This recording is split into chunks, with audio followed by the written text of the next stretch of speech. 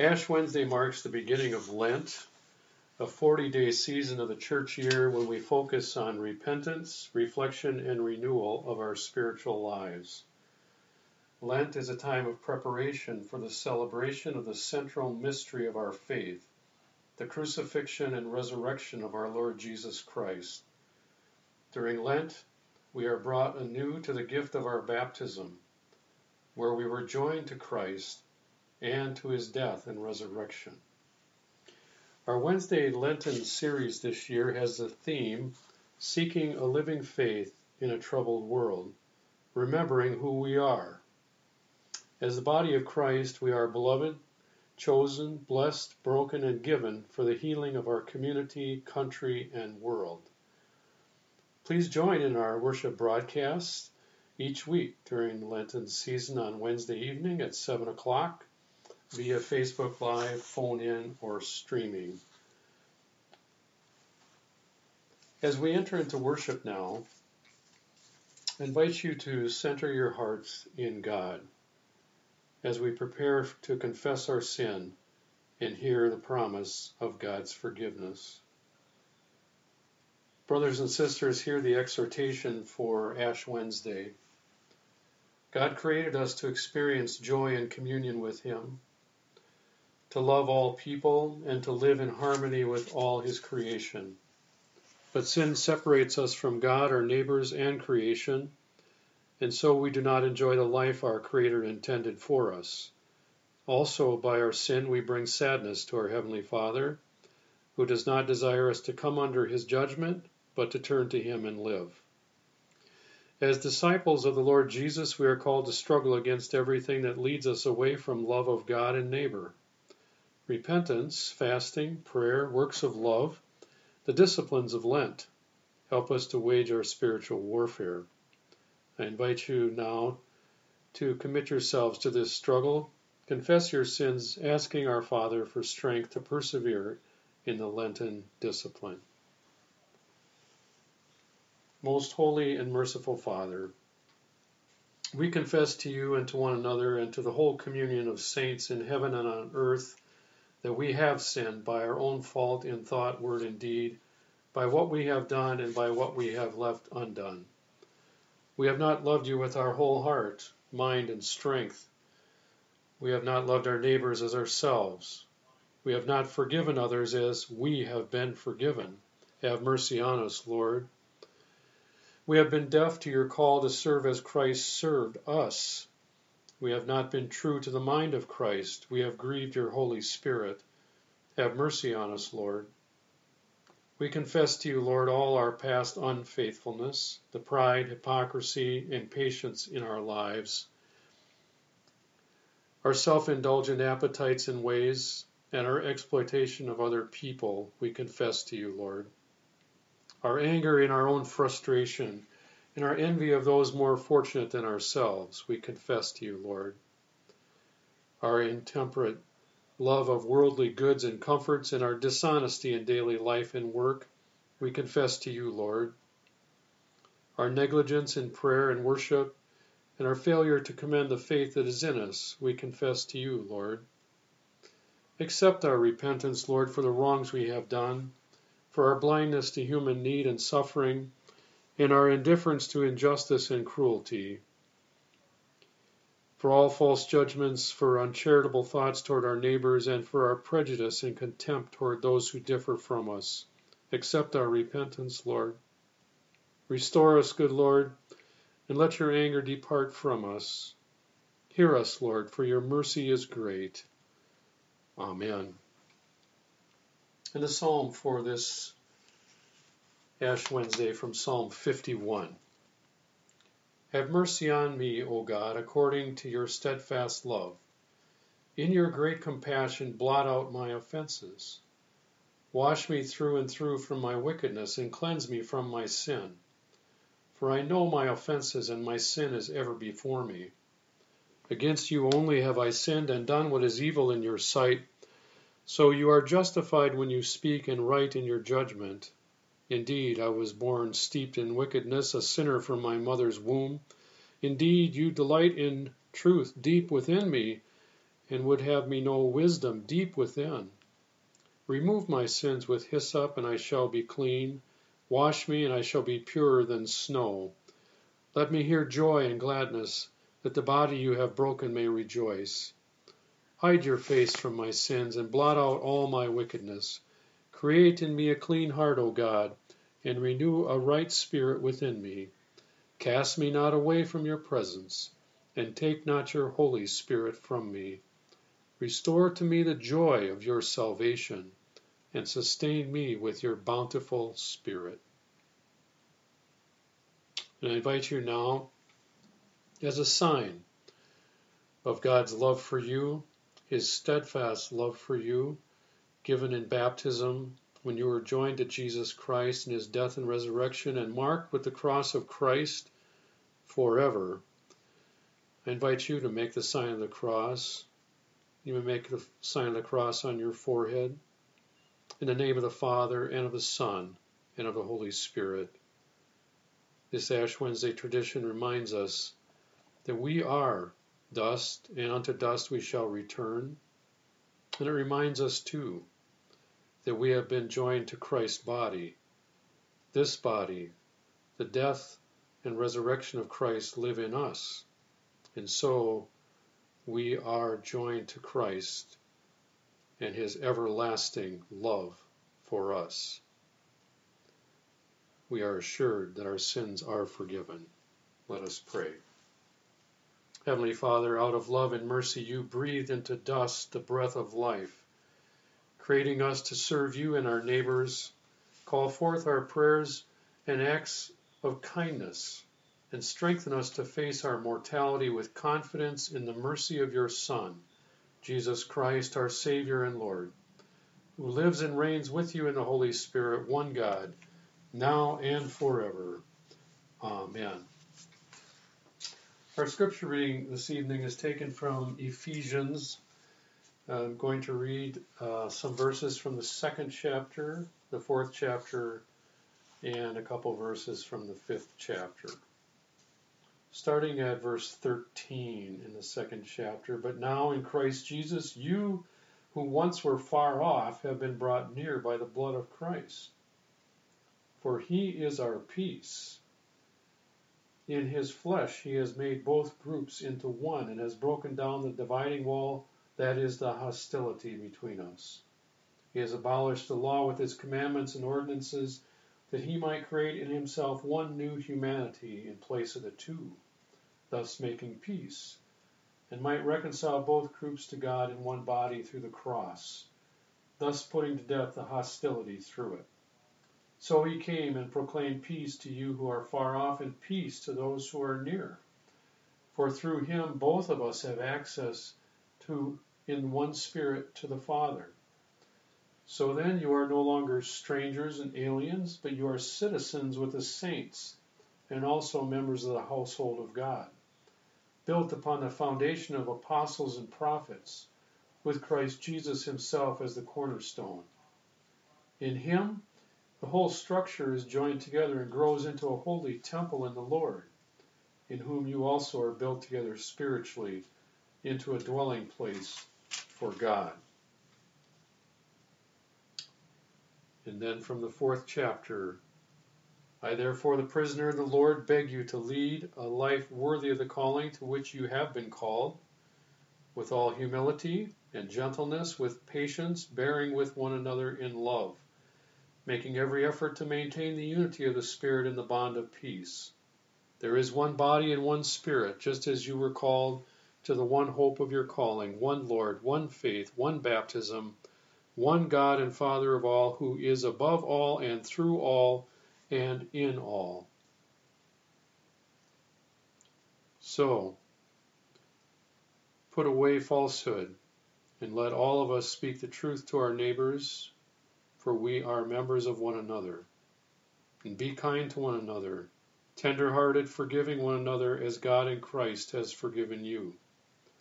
And therefore be imitators of God as beloved children, and live in hope, live in love, as Christ loved us and gave himself up for us, a fragrant offering and sacrifice to God. Here ends the reading.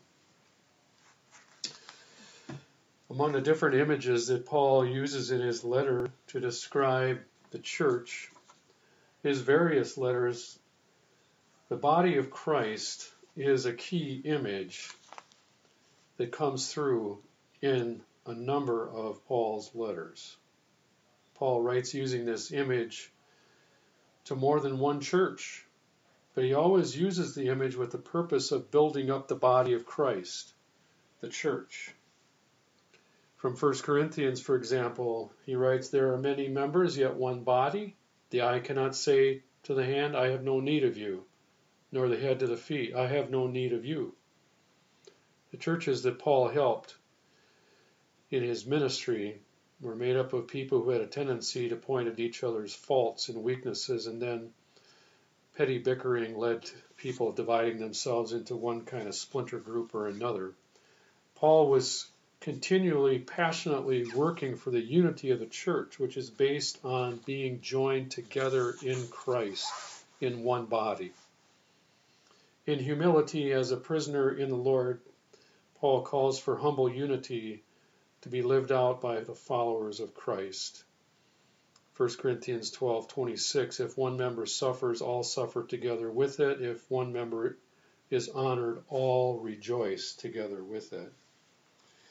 This is the new body that Christ has fashioned us into through his suffering, death, and resurrection. The church is multicolored, multi-tongued, diverse, and united, a united family that receives its identity as a unity in diversity. This is in contrast to the world of wedge politics, basing its powers on prideful fragmentation and division. The identity of Christ Church is based on one Spirit, one hope, one faith, one baptism, in the name of Jesus Christ. Eugene Peterson writes about how his growing up years in Kalispell, Montana, taught him about the nature of Christ's body, the church. He learned in his father's butcher shop across Main Street from the Silver Star Cafe. The butcher shop is where his father introduced him to the world of the church, which would later become his workplace as a pastor. His family was active in church, but he learned the meaning of church as his father lived that out in his butcher shop. Eugene Peterson writes, "The people who came into our butcher shop were not just customers, something else defined them. It always seemed more like a congregation than a store. My father had an easy smile and was always gracious, especially with the occasional disagreeable ones. Alicia Conrad, who was always fussy about the leanness of the bacon. Gus Anderson, who had my dad trim off any excess fat from a steak before weighing it. He gave people dignity by the tone and manner of his greeting. 2 blocks away on a side street there was a brothel. There was always a good bit of talk on the street about this place, but not in our store. When these women entered our premises, they were treated with dignity of their Christian names. I remember 3 of them, Mary, Grace, and Veronica. When they left with their purchases, there was no gossiping, no gossipy moralism trailing in their wake. They were in a safe place. I am quite sure now that the way I, as a pastor, came to understand the church had its beginnings at my father's butcher shop. The congregation is composed of people who, upon entering a church, leave behind what people on the street name or call them. A church can never be reduced to a place where goods and services are exchanged. It must never be a place where a person is labeled. It can never be a place where gossip is perpetuated. Before anything else, it is a place where a person is named and greeted, whether implicitly or explicitly, in Jesus' name. A place where dignity is conferred. Words of Eugene Peterson. As we enter Lent on Ash Wednesday, this time for self-examination, for self-reflection as the body of Christ, we confess to the Lord Jesus all of our past unfaithfulness, the pride, hypocrisy, the impatience in our lives, all the false judgments, all the uncharitable thoughts toward our neighbors, our prejudice, our contempt toward those who differ from us. We come with such honesty and humility because we who were once far off have been brought near by the blood of Christ. He is our peace. We who deserved to be labeled are loved. We are loved as brothers and sisters, forgiven. Jesus Christ has made us members of the household of God. We belong. We belong to a holy community. In Jesus Christ, we are built together spiritually into a dwelling place for God. So remember, you are the body of Christ, and through you, Jesus intends to bring dignity and unity to all people. Amen. The words of the hymn, praise and thanks and adoration, Son of God, we give. For you chose to serve creation, died that Adam's heirs might live. Dear Lord Jesus, guide my way, faithful let me day by day follow where your steps are leading, find adventure, joys exceeding. Hold me ever in your keeping, comfort me in pain and strife, through my laughter and my weeping, lift me to a nobler life. Draw my fervent love to you, constant hope and faith renew. In your birth, your life and passion, in your death and resurrection. On my heart imprint your image, blessed Jesus, King of grace, that life's troubles nor its pleasures ever made your work erase. Let the clear inscription be, Jesus crucified for me is my life, my hope's foundation, all my glory and salvation.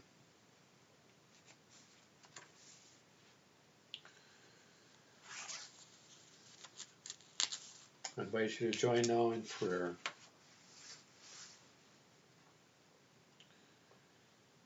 We give you thanks for this day, especially the good we were permitted to give and to receive. The day is now past, we commit it to you, O Lord. We entrust to you the night. We rest in certainty, for you are our help, and you neither slumber nor sleep. And now we pray with confidence the prayer our Lord taught us. Our Father, who art in heaven, hallowed be thy name. Thy kingdom come, thy will be done, on earth as it is in heaven.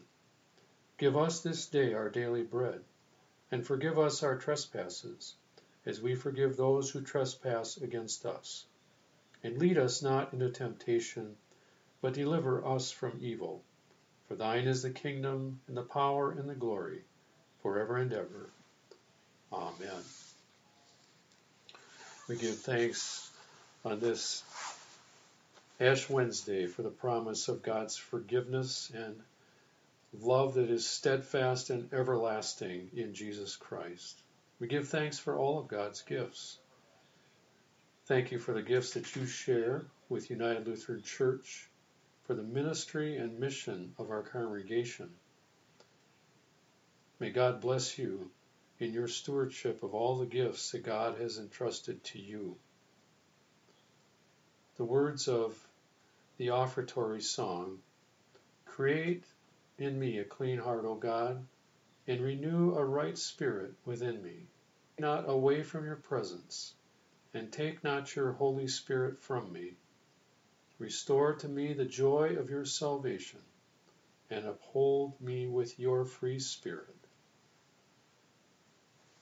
Be present, merciful God, and protect us through the hours of this night, so that we who are wearied by the changes and chances of life may find rest in you. Guide us sleeping, that awake we may watch with Christ, and asleep we may rest in peace. The Lord bless us, defend us from all evil. Glory be to the Father, and to the Son, and to the Holy Spirit, as it was in the beginning, is now, and amen.